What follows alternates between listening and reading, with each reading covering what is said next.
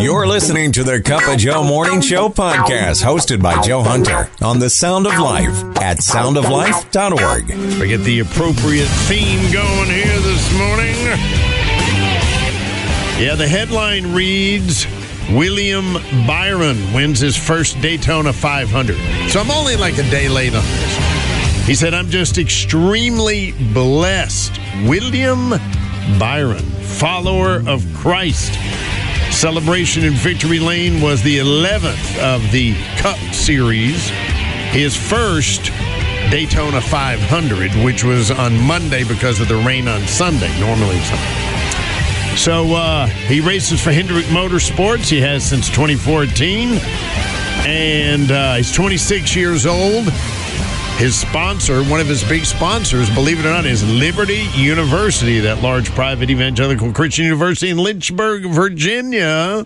Yes, and he credits his racing partnership with Liberty University for aiding him in his spiritual growth. Your morning dose of encouragement. The Cup of Joe Morning Show on The Sound of Life.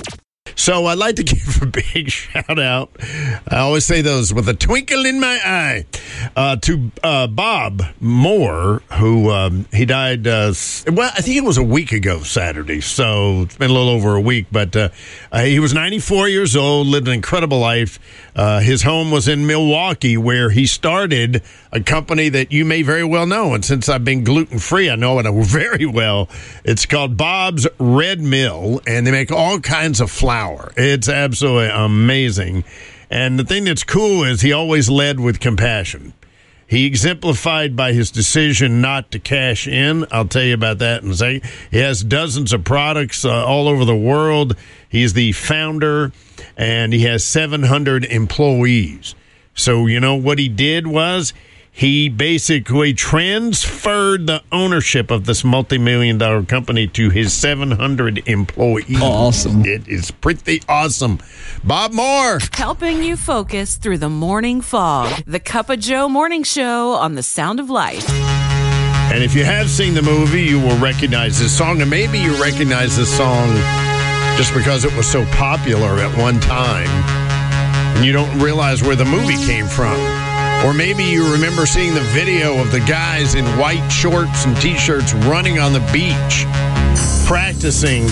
They were the best runners in the world, really, at that time, and they were practicing for the Summer Olympics that were being held. I believe they were in England, right? Were they? So one of the runners was a Scottish man named Eric Liddell. And he had a smile on his face when he ran, man. He was lightning fast. And his big explanation was, I feel the joy of the Lord when I run. And it was very famous in the movie. They contrasted him with a Jewish man, Mr. Abrams, who had a trainer. That was very unusual in those days. Scientific approach to athletics. He tried very, very hard. And I always remember my favorite scene in the movie is when Mr. Abrams is sitting in the stands watching Eric Liddell run and trying to figure out, what has he got? And you can almost hear him say it. I want what you have. I don't know if he ever found Jesus or not, but that's what Eric Liddell had. Eric Liddell got fussed at in the movie by his sister because he wasn't doing what God had called him to do. And that was to be a missionary. And he ended up being a missionary. He went to Japan before World War II and turned out not to be so good there.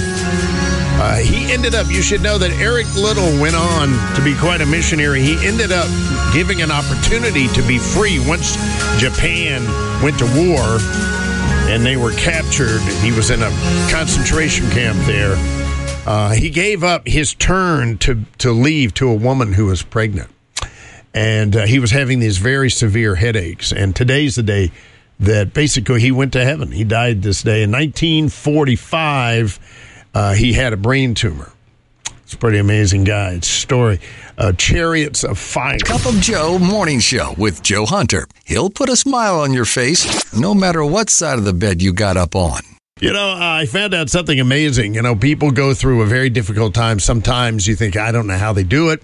A lot of times you find out they have Jesus. That's how they do it. Absolutely. And then you're like, I don't know how people do it. They don't. And this woman, and of course, most of the time it's family loss, personal loss and stuff.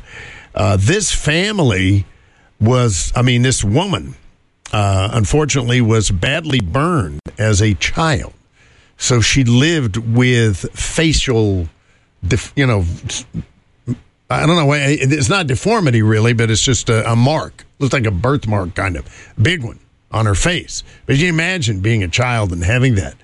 But so what she did was she learned how to tattoo so that she could experiment on her face. But she must have been really good because she started her own business. So what she does is she helps burn victims by tattooing discolored scars with pigments that match their color. That is the thing now. Amen. That is pretty cool. Amen. The Sound of Life. So this is a really cool story, and it's amazing. You wonder how many times things like this happen because people care about each other. They really do. And that's what we don't hear about so much. So when an opportunity comes along, people like to publish it. They like to get it out there, and they can now because now we have technology available. So it's really good. So get those good stories out there. He was a county bus driver named Larry, and he came up, he saw this fifth grader. I guess he knew him, from the stop. He knows everybody's name is Levi. He said, "How you doing, Levi?" And he was off. He was looking down, and Levi said, "I don't have any pajamas." And at first, Larry was don't have, and then he realized, it's pajama day in your class, isn't it?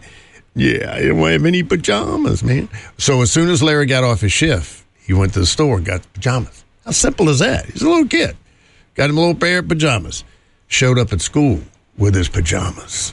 Wow. Something so little made his world, Larry said. Now that's what I'm talking about. You've been listening to the Cup of Joe Morning Show podcast on the Sound of Life, the Hudson Valley's 100% listener-funded Christian radio station.